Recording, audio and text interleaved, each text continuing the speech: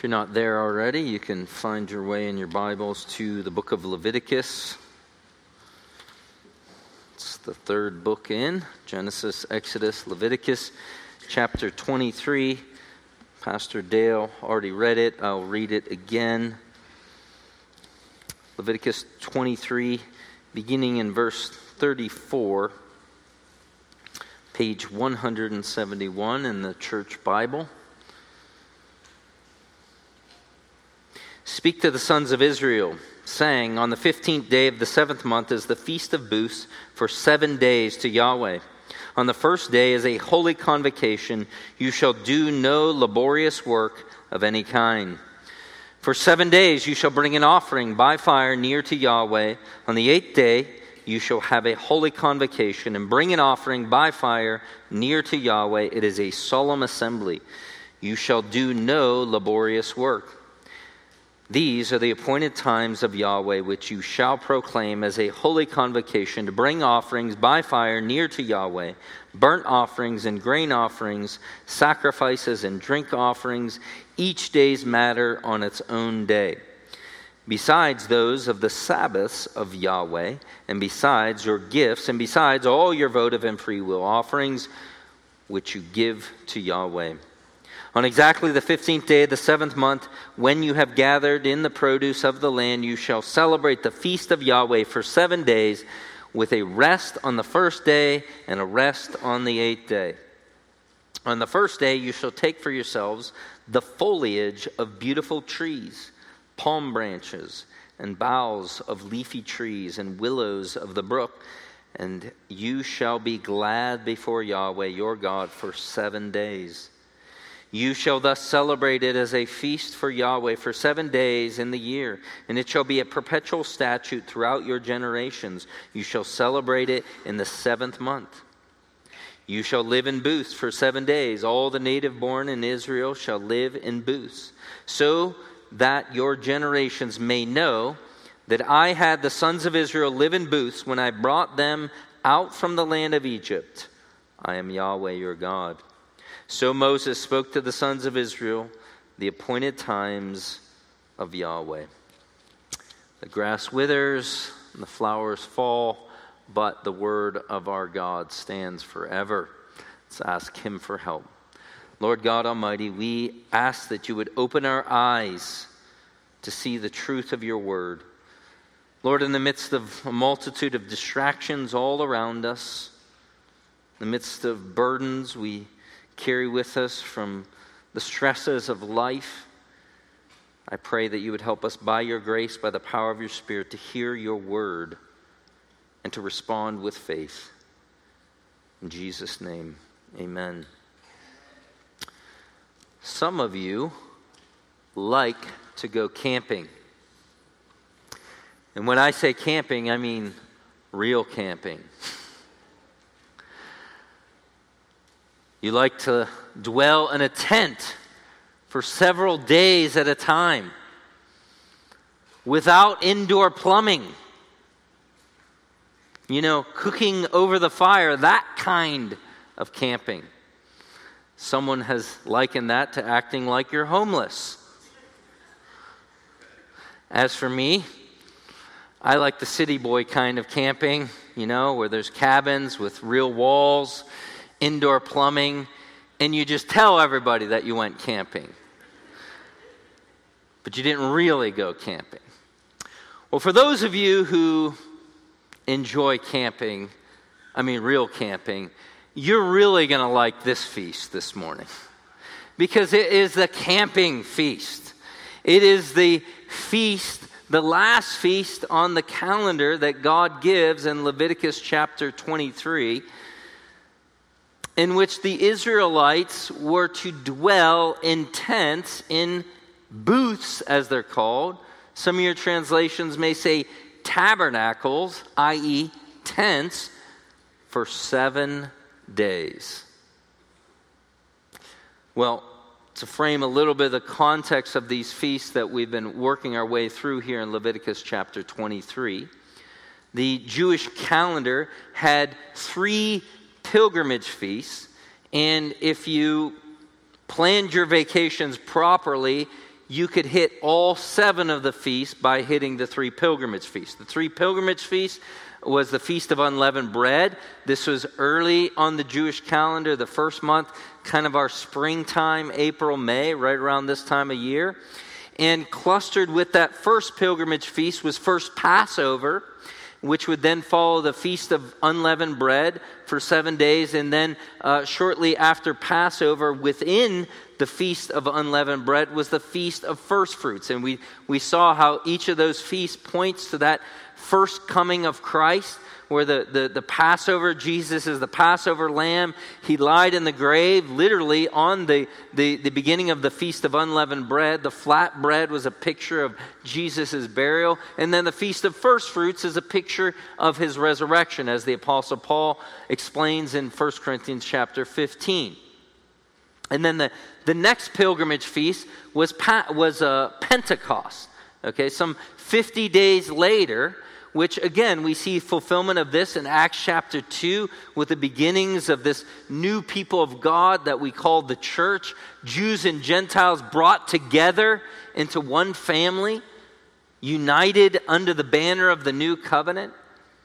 And then, some 7 months, or actually be 6 months later, towards the end of the harvest on the Jewish calendar, was the Feast of Trumpets. And we talked several weeks ago with these last 3 feasts, which the feast that the Jewish people were supposed to attend was the Feast of Tabernacles that we're going to look at today, also called the Feast of Booths. You may hear me use those terms interchangeably. But again, if you planned your vacations properly, you could, if you took off that whole month, you could come and hit these last 3 feasts, which began with the Feast of Trumpets, which that was a kind of Jewish New Year on Jewish people today call that Rosh Hashanah. And this is a picture we see in the New Testament that the trump resounds in who returns? Christ. So now we see that each of these feasts has a prophetic element to it. And then we saw last time the Day of Atonement, Yom Kippur. This was on the 10th day of the 7th month, 10 days after the Feast of Trumpets. This was that one day of the year in which the high priest went into the Holy of Holies. And again, this is a picture of the cleansing of the land, the cleansing of God's people we see fulfilled in the first coming, but also in the future where God purges planet Earth of rebellion and righteousness dwells and God is with his people. And so you may be thinking, well, what else could be left on the calendar?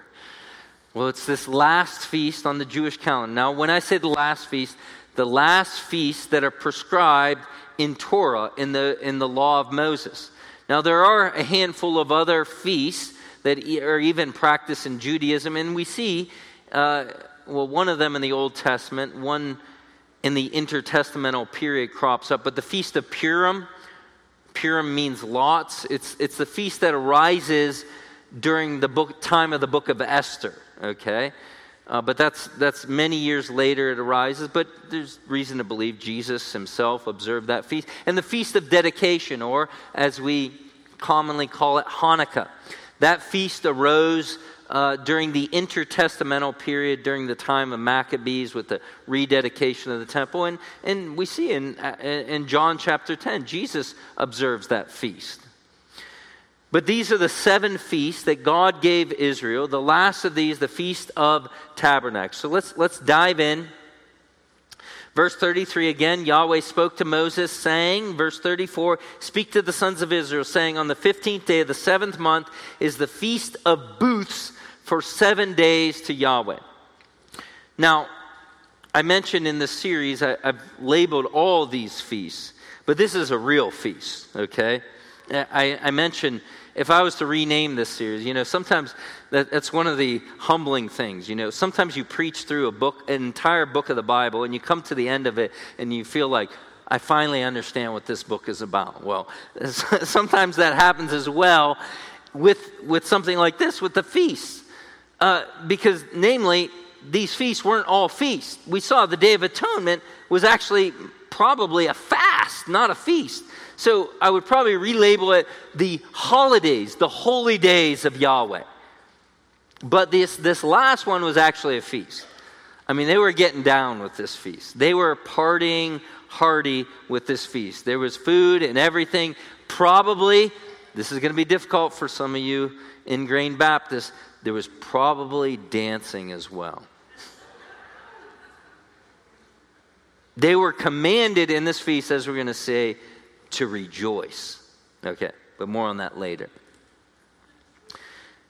Verse 35. On the first day is a holy convocation. You shall do no laborious work of any kind.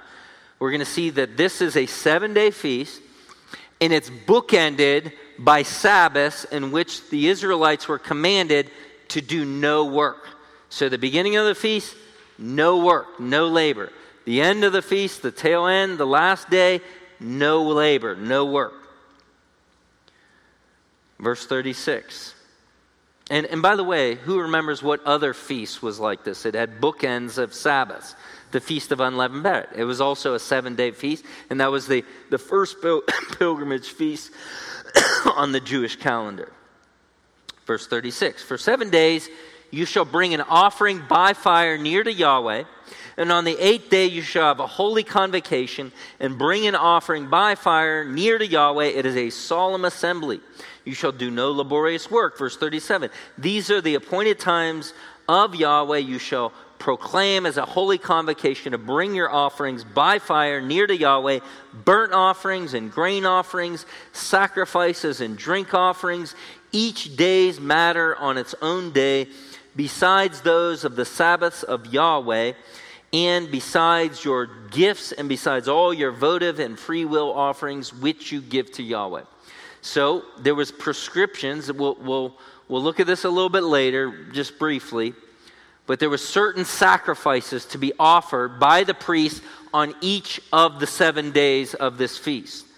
And also, I want to draw your attention to the end of verse 37. There was a kind of unique offering here that are not covered in all the offerings in those first 7 chapters of Leviticus that we studied, I think a year and 2 years ago, however long. Drink offering, or sometimes called libation offerings. More on that later. Verse 39. On exactly the 15th day of the 7th month. So, just to kind of remind you, the 7th month had 3 holidays. The first, the Feast of Trumpets, Rosh Hashanah, the first day of the 7th month. The 10th day of the 7th month was a kind of fast day, the Day of Atonement. And now on the 15th day, and these are all harvest feasts, they're all at the end of the harvest. On the 15th day of the month, when you have gathered in the produce of the land, you shall celebrate the feast of Yahweh for 7 days, with a rest on the first day, a rest on the 8th day. In the first day you shall take for yourselves foliage of beautiful trees, palm branches, boughs of leafy trees, and willows of the brook, and you shall be glad before Yahweh your God 7 days. So here is instruction given. On the first day of the week, you are to build a hut. This is your tent. It's not made of, I don't know, whatever materials you would go to. I don't know. What's a hunting store? You get it. I don't know. Fin, feather, fur, whatever. You go there and you buy a tent. It's not made of that material. It's made of branches, leaves. And this is what you're going to live in for 7 days. And also notice, you are commanded to be a happy camper. In verse 40, you shall be glad before Yahweh. You need to put a smile on your face. This is a feast of rejoicing. All the harvest is in.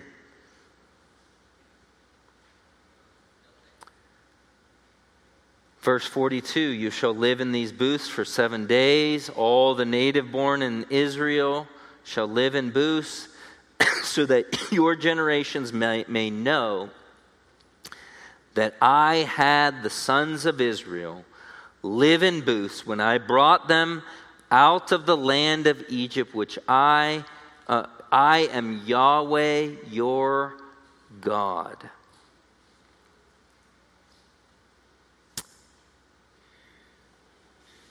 To be glad.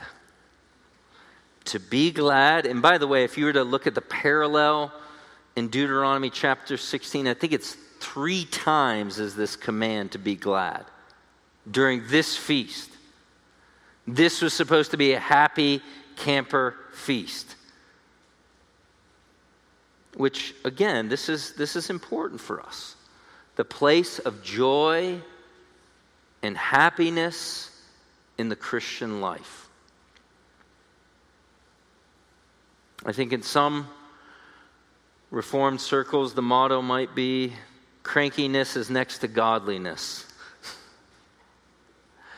But not according to the Scripture. Now, there is a place for us to fear the Lord and to revere the Lord. And by the way, I don't believe these are mutually exclusive responses to the Lord. I mean, after all, we looked at Psalm 2 several weeks ago, and it says, rejoice with trembling. That there can be an intermingling with joy and delight as well as fear and reverence. And so we're going to see with this feast, it gives us 3 compelling reasons to rejoice. To rejoice, first of all, because of grace in the past. God's grace in the past. To rejoice in God's grace in the past. Now, this is again, so imagine you are an ancient Israelite. You're commanded to observe this feast. It's at the end of the harvest. You're to dwell in a leafy tent for 7 days. And God tells you explicitly in verse 42 and 43 why you're to do this. It seems like a strange observance, right? You shall live in booths for 7 days. All the native born in Israel shall live in booths, so that your generations, this is a teaching tool. Your generations, your children, your grandchildren, your great-great-grandchildren, your great-great-great-great-grandchildren, that they may know that I had the sons of Israel live in booths when I brought them out from the land of Egypt. I am Yahweh your God. Living in these huts for 7 days was a teaching tool to remind the Israelites. So, you know, when this comes around, Daddy, are we going to Jerusalem? Yes, son, we're going to Jerusalem. Do we get to go camping? Yes, we get to go camping. And tell me again, why are we camping? Son, because our people lived in the desert for 40 years. When God hand-plucked them out of Egypt. And He provided for their every need for those 40 years. They didn't have any food. They couldn't plant gardens in the desert. So you know what God did? He brought bread down from heaven. And He fed them manna from heaven. There was hardly any animals. So He made birds fly their way, quail, so that they could eat. He brought forth water out of rocks. And He did this. And ultimately He would bring them into the promised land. He would give them a land of their very own. Not a land that they had cultivated. Not a land that they had earned. But all of this was God's kindness and grace that He did for them. By the way, this phrase at the end of verse 43, I am Yahweh your God. We saw that phrase over and over in chapters 18, chapters 19. It's a shorthand. It's a shorthand for Exodus chapter 20, verses 1 through 3. And God spake all these things, saying, I am the Lord your God, same phrase, which hath brought you out of the land of Egypt, out of the house of bondage. It's a reminder of God's grace. God's past grace. What God had done. And not only that, not only the Exodus, Not only the way in which God had wonderfully provided, but remember what holy day happened just 5 days prior. The day, as it's often called, the Day of Atonement. Yom Kippur was just 5 days prior, which Yom Kippur we saw over and over. What was the command related to that? Humble yourselves, abase yourselves, afflict yourselves. It was a very sad and somber holy day. But 5 days later comes rejoicing. The high priest has made the offering. The high priest has confessed the sins of God's people and sent the scapegoat away. God has granted forgiveness for his people. You are forgiven. God has taken the cursor and dragged it across all your sins and hit the delete button. You're forgiven. And so we can see that here's this abasing of self, a somber holy day with the Day of Atonement that quickly leads to rejoicing. And so this holy day was a reminder of God's grace. Henry Law, he says, when is the Lord most precious to the soul? When our heart rapture, when do our hearts rapture at their fullest tide? It is when sins have been most keenly felt, and meek confession has most humbly wailed. Extraordinary beauty then shines from the cross. Then faith embraces it with stronger grasp, and fervent praises raise triumphant notes. Morn is most welcome after stormy night. The rays most cheer which gleam from a dark cloud. Peace is most peaceful after tossing doubts. The hope which once was lowest rears strongest head. He most loves Christ who most discerns his need. The expiation day which ushers in the happy tabernacle feast confirms these lessons. Or as in the words of Jesus, she loves much. Why? Because she's been forgiven much. You rejoice much because of past grace. So God had a way of reminding his people of his past grace through ritual. Whether it was in the tents for 7 days, or whether it was the previous holy day of the Day of Atonement, all of this was ritual. The sacrifice was reminders. God has been kind to you. But he also had another way of reminding his people, not only through ritual, but through reading. The reading of the law. You see, God had prescribed in Deuteronomy chapter 31 that every 7 years on this day, on this Feast of Tabernacle, Feast of Booths, there was to be a kind of Bible conference. There was to be public reading of the Scripture. Listen to Deuteronomy 31:10. It says, then Moses commanded them, saying, at the end of every 7 years, at the time of the year of remission of debts, at the Feast of Booths, we'll look at that in chapter 25, the year of the remission of debts, you shall read this law in front of all Israel in their hearing. Assemble the people, the men and the women and the little ones and the sojourner who is within your gates, so that they may hear and so that they may learn and fear Yahweh your God and be careful to do all the words of this law.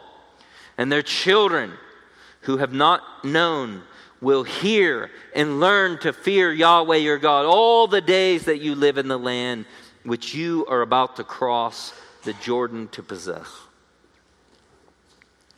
So there were specific instructions. Every 7 years, there was to be a public reading of the law.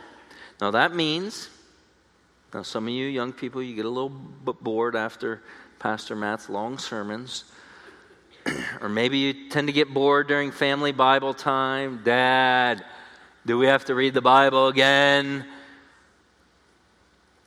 But they read through all first 5 books of the Bible. Okay? And it's very clear, it wasn't just for the adults, right?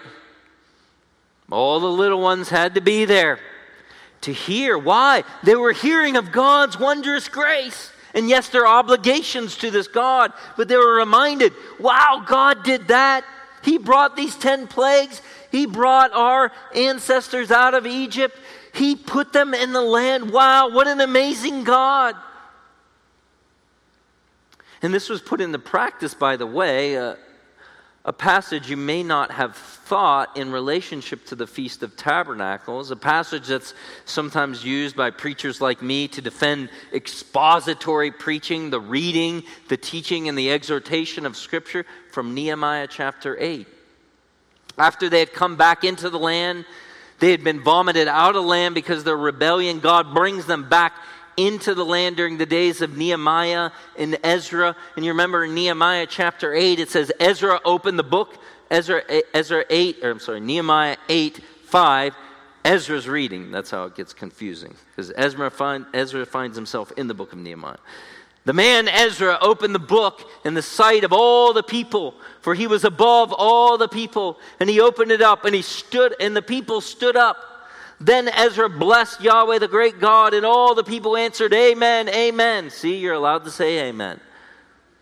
While lifting up their hands, they bowed low and worshiped Yahweh with their faces to the ground. Verse 8, they, that is Ezra and these other priests, they read from the book of the law of God, explaining and giving insight, and they provided understanding of the reading. And then verse 10, then he said to them, Go, eat of the fat, drink of the sweet, send portions to him who has nothing prepared. For this day is holy to the Lord.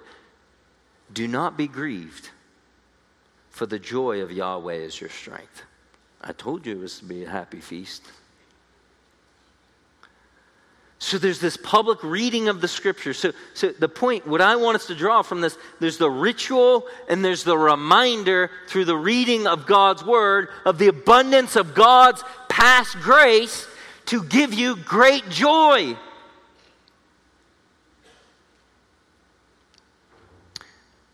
And so you can see there's much application for us as New Testament saints here. Now, we're not planning a camping trip, but we have our own ritual, do we not? Not as much ritual as the Old Testament saints do, but Jesus said something like this: do this in remembrance of me. Drink of this cup. Eat of this bread. Do this in remembrance of me, as a reminder of the new Exodus, the way in which Jesus died on that bloody Roman cross and bore my sin, my hell that I deserved, so that I can stand before God pardoned, acquitted of all my sin. So we have the ritual and we have the reading. No doubt this is one of the reasons why I actually quoted to you without you knowing my quoting. In 1 Timothy chapter 3, or chapter 4, I think in verse 13, Paul tells Timothy in the public gathering to give your attention to the reading of Scripture, to the teaching, and to the exhortation. That as new covenant believers, the ritual and the reminder are to remind us of God's past grace for your joy. So, friend, if you were to measure your joy this morning on a scale of 1 to 10, where would your joy be?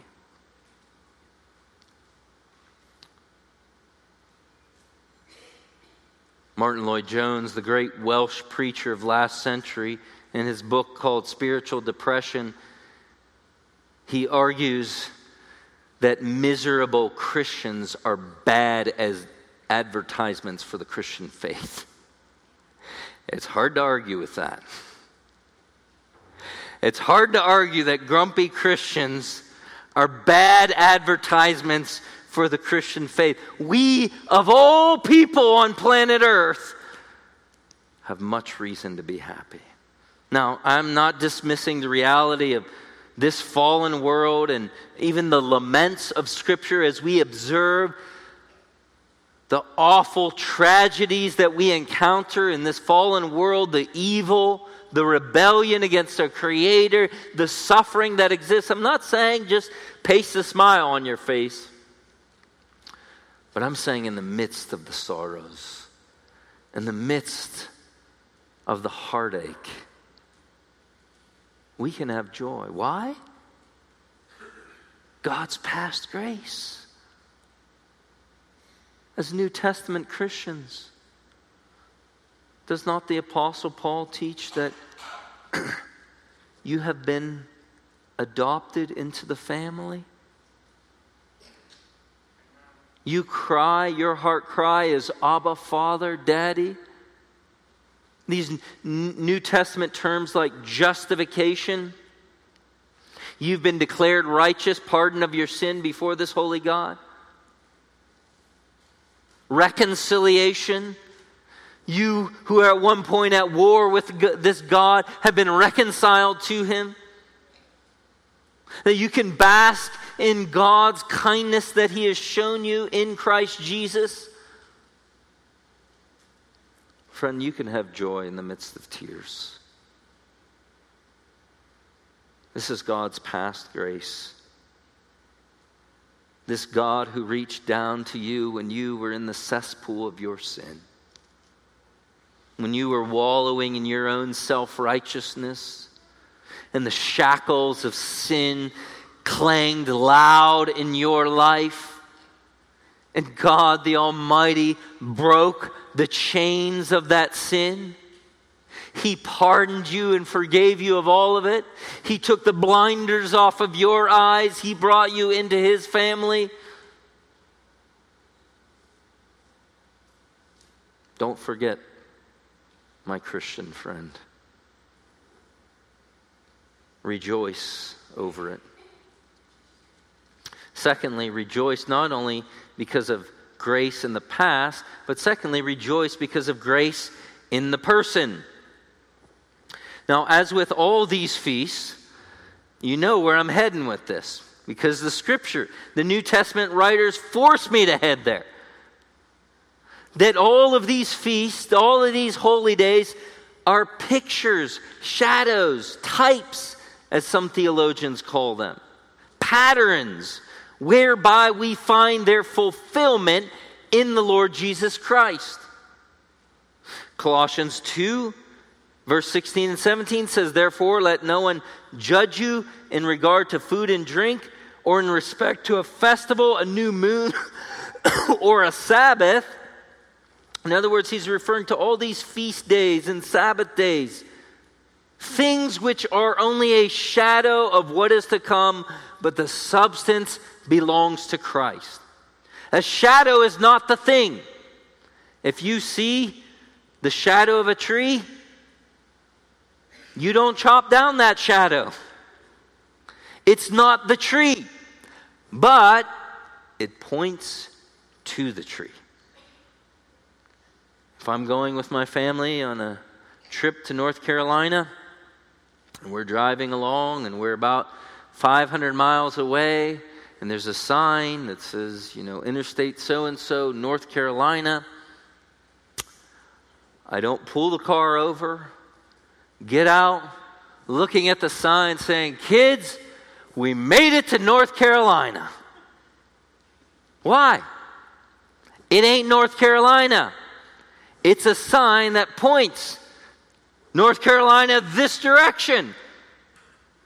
In the same way, these feasts are not the substance. They're not the reality. But the reality is found in the person, in the Lord Jesus Christ. Well, you say, okay, how does this happy camper feast point to Jesus? I'm glad you asked. Well, one of the ways, in Leviticus chapter 23 and verse 37, I hinted at it already. One of the ceremonies or rituals related to this feast was the drink offerings. The drink offerings. In this drink offering ceremony, which took place every day, and according to Jewish tradition, there would be water that was drawn from the pool of Siloam, and there was this great accompaniment of dancing as this water, I told you there was dancing, brought to the temple. And this evidently happened for 7 days, but it's on the seventh day that the libation ceremony took place, where the water was poured out. And part of this was a kind of tangible, visible prayer for future rain during the off-harvest season. But it's no accident that part of the tradition when they did this, according to Herman Ritterboss, he says, there was a daily procession to Siloam where water was dipped and to be brought to the temple to the accompaniment of music and recitation of texts like Isaiah chapter 12, verse 3. We say, what does that say? Therefore you will draw water from the springs of salvation. And then Ritterboss continues, after the procession around the altar repeats 6 times, and then on the 7th day of the feast, the water was poured out on the altar on top of the burnt offering in the temple. The libation water played a particularly great role in people's imagination. It symbolized a harvest as a ritual and a hope of prayer for rain and fruitfulness, but also eschatological hope of the wells of salvation overflowing with abundance. So this ritual had a water pouring ceremony, and it was on the last day of the feast. And wouldn't you know, in the Gospel of John, Jesus, at the beginning of John chapter 7, his brothers are mocking him, making fun of him. You want to do some tricks? Why don't you go up to the feast and do some tricks? And initially he doesn't. But eventually, again, remember it's a 7-day feast, he does go. And in John chapter 7, verse 37 through 39, it says, now on the last day, the great day of the feast, Jesus stood and he cried out saying, if anyone is thirsty, let him come to me and drink. And then he says, he who believes in me, as the scripture said, from his innermost being will flow rivers of living water. And then John explains in verse 39, but this he spoke of the Spirit, whom those who believed in him were going to receive, for the Spirit was not yet given because Jesus had not yet been glorified. In other words, part of this camping feast included a water pouring out ceremony in which they chanted and danced all the way to the temple. And then finally on the 7th day there was this pouring out, and this pouring out was a kind of prayer for salvation, for God to pour out the waters of salvation on his people. And the Jewish people observed this with great confidence, no doubt this feast as their hope. But Jesus stands in the middle of that feast and declares, I'm what that feast pointed to. I have the waters of salvation, so that anyone who sees his thirstiness, anyone who perceives their need of salvation, who sees the weight of their guilt before me, can come to me, and I invite them to me, and they can come and drink.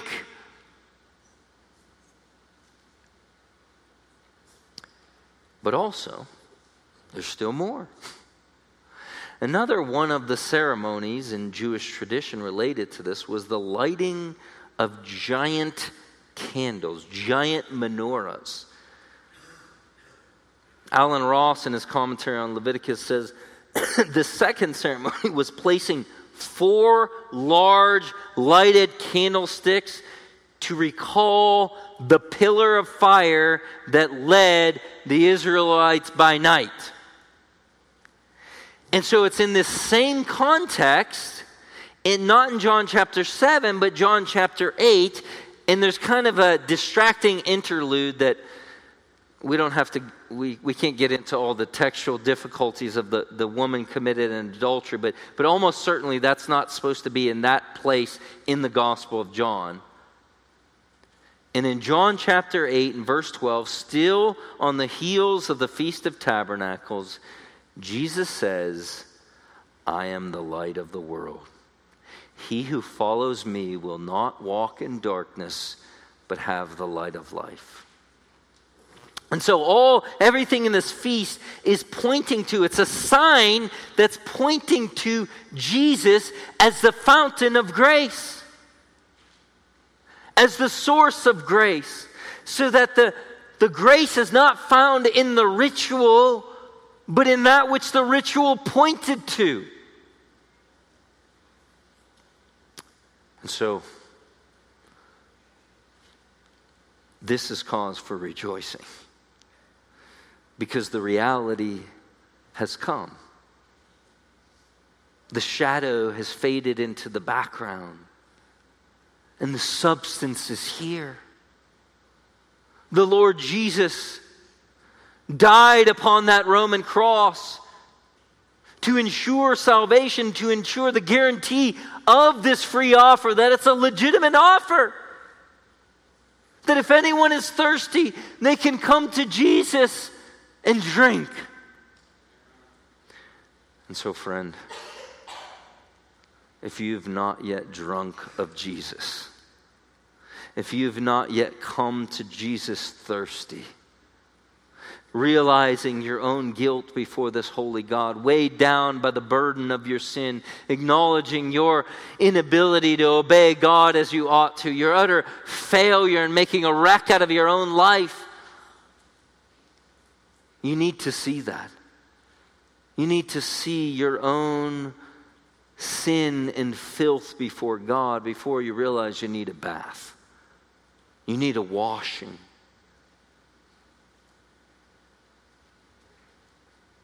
Thirsty sinner, this morning I invite you to Christ. Why would you not? Why would you not go to this Christ who offers full forgiveness and newness of life? Why would you refuse his offer of grace? Oh, my friend, don't refuse. Don't think that you're too dirty for his cleansing. If you're thirsty, come to Jesus. I exhort you in the name of Christ, turn to him. Don't delay. Tomorrow is not promised, and hell is forever. And for those who do not turn to Christ, he is the only one who can quench your thirst. He is the only one who can satisfy your greatest spiritual need. He himself declares in John 14:6, I am the way, the truth, and life. No one comes to the Father except through me, he says. You go to God through Jesus, no other way. He is the only fount. He is the only light. You find yourself in darkness this morning, in the confusion of the lies of this world.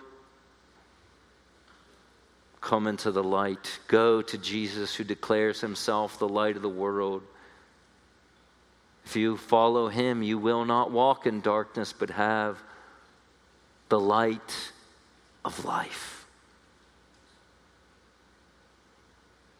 Young people, don't delay. Don't think that this is just for adults.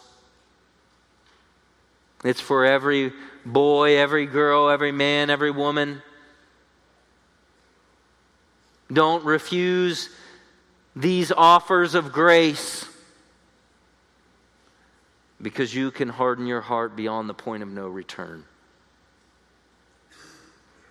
Don't harden your heart. Go to Christ. He is the person where we find this grace. And also, Christian, he is where we find joy. And this is why the Apostle Paul, with no doubt some kind of instrument of incarceration around his wrist and probably around his ankle, shackled, in the book of Philippians, in chapter 4, in verse 4, he tells the Philippians, rejoice in the Lord. Rejoice in the Lord. And in case they didn't get it, and again, I say, rejoice. Slap that scowl off your face. Slap that frown, turn it upside down. You have much to rejoice over in the Lord.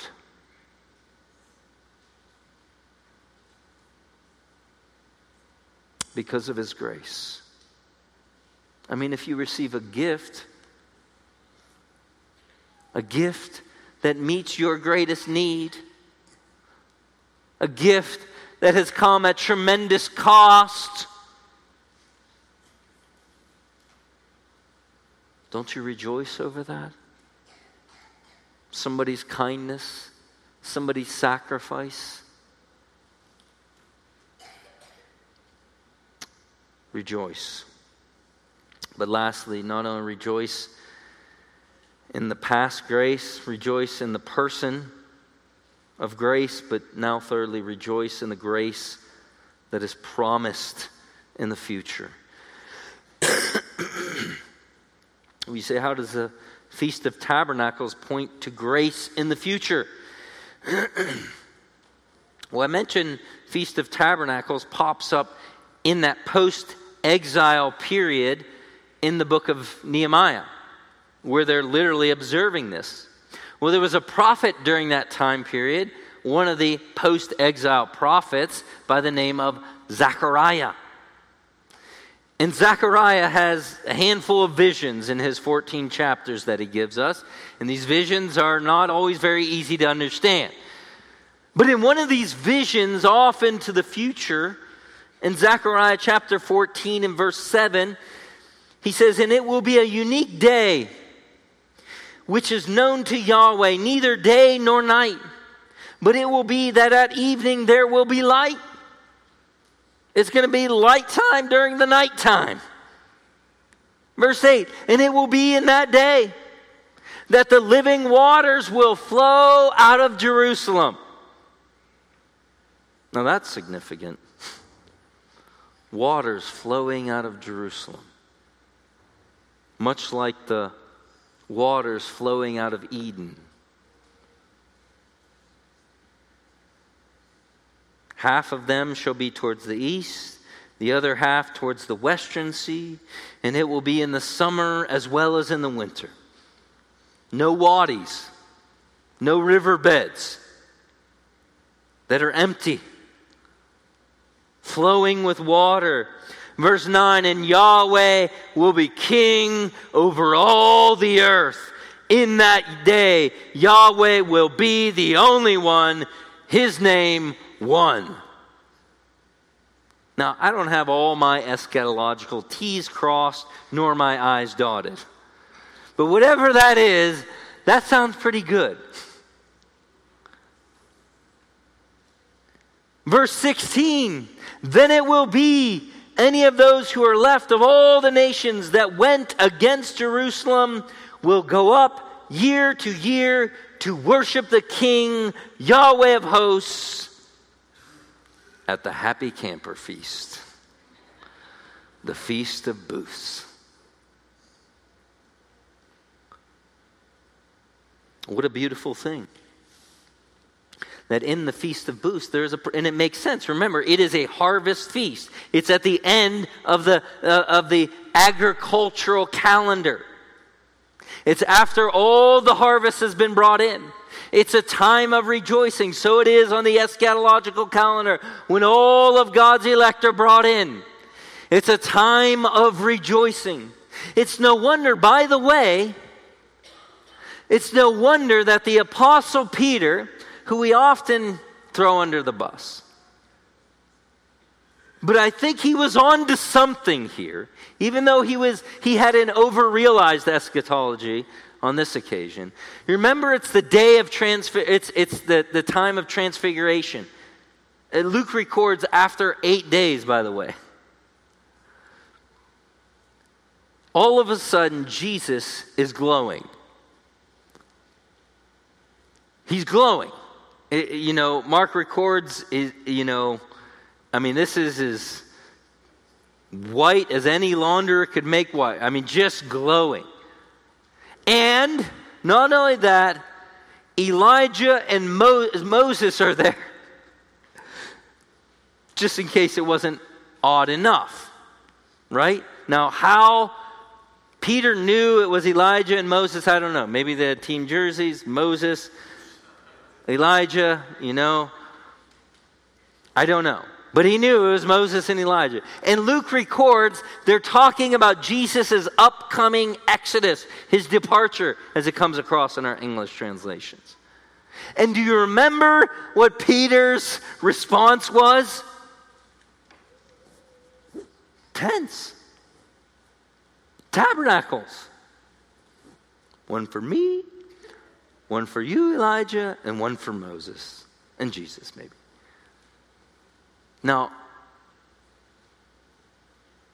Peter does get rebuked by Jesus. I think because it wasn't the time for that. But I don't think he was totally off base when he seen Jesus and the effulgence of his glory, which is his coming glory, as 2 Peter describes and the other gospel writers, that he's thinking, Feast of Tabernacles. This is the time to celebrate. We've arrived. And Jesus has to say, no, go down off the hill. Not yet. But he was on to something. He was on to the reality that the Feast of Tabernacles pointed to a future grace. A future reality after the ingathering has all been brought in. And God's people celebrate. And as the Apostle John records, there's a marriage supper of the Lamb. There is feasting, there is rejoicing. There is an arrival at last. Several times in my life, a handful of times, I've had the privilege to go outside of this country. And every time I've gone outside of this country, I've come back metaphorically kissing the ground. I do, as an aside, I think everybody who grumbles and complains about this country, they just need to be exiled for several months.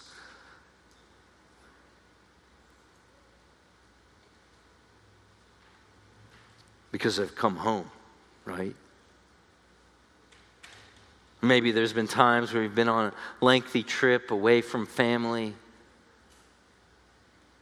There's quite nothing like sleeping in your own bed. Being with the people you love. This is in a very real sense is a homegoing feast. It's a realization that we're living in tents. This is not our temporary dwelling. Remember, the Israelites, this was on their way to the promised land. They were living in tents, living in huts. This is a reminder, this was a temporary dwelling. Well, as New Covenant believers, the Apostle Peter says, we have an inheritance that is incorruptible, undefiled, and never fades away, reserved in heaven for you by faith. We have the promise of future grace. And this, again, should cause you to rejoice. Because as hard and as difficult as this world is, filled with its trials and tribulations, it's not the final end of the story. The story ends with all of God's people in Revelation 21, verse 3 and 4, when God tabernacles amongst his people, and God himself will be with them as their God. And he, as it were, with his very own napkin, shall wipe away every tear from their eyes. And death shall be no more, neither shall there be mourning, nor crying, nor pain anymore, for the former things have passed.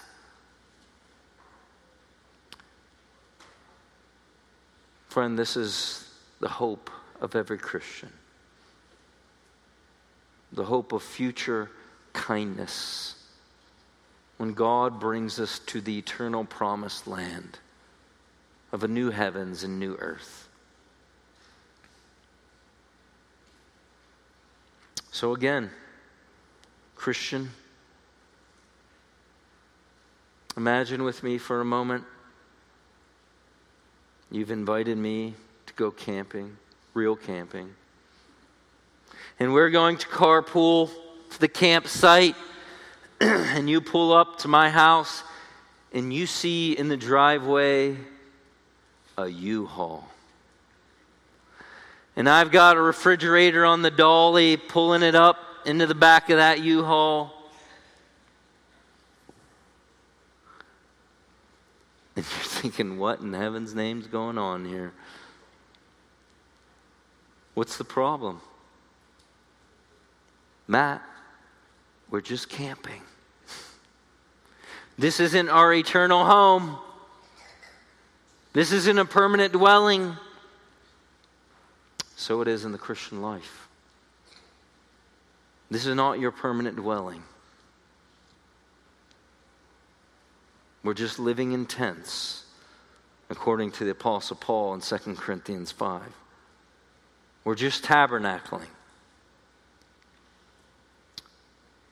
But we can live with the joy of anticipation of an eternal home.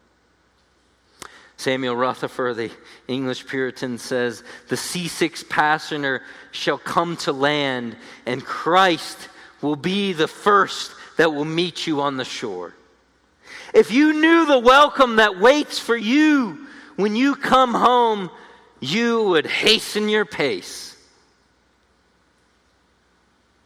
Christ will meet you on the shore.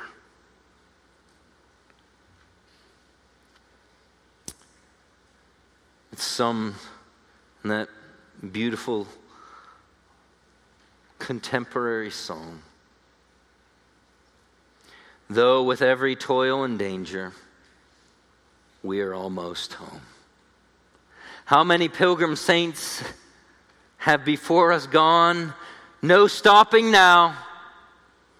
We're almost home. How many pilgrim saints, the promised land is calling. Can you hear it? We're almost home. And not a tear shall fall then. We're almost home. Make ready now your souls for that kingdom come. No turning back. We're almost home. Let's pray. Lord God, we thank you for your abundant grace. Indeed, this summons us to rejoice. Help us by your grace to rejoice as we marinate our minds upon your grace. Amen.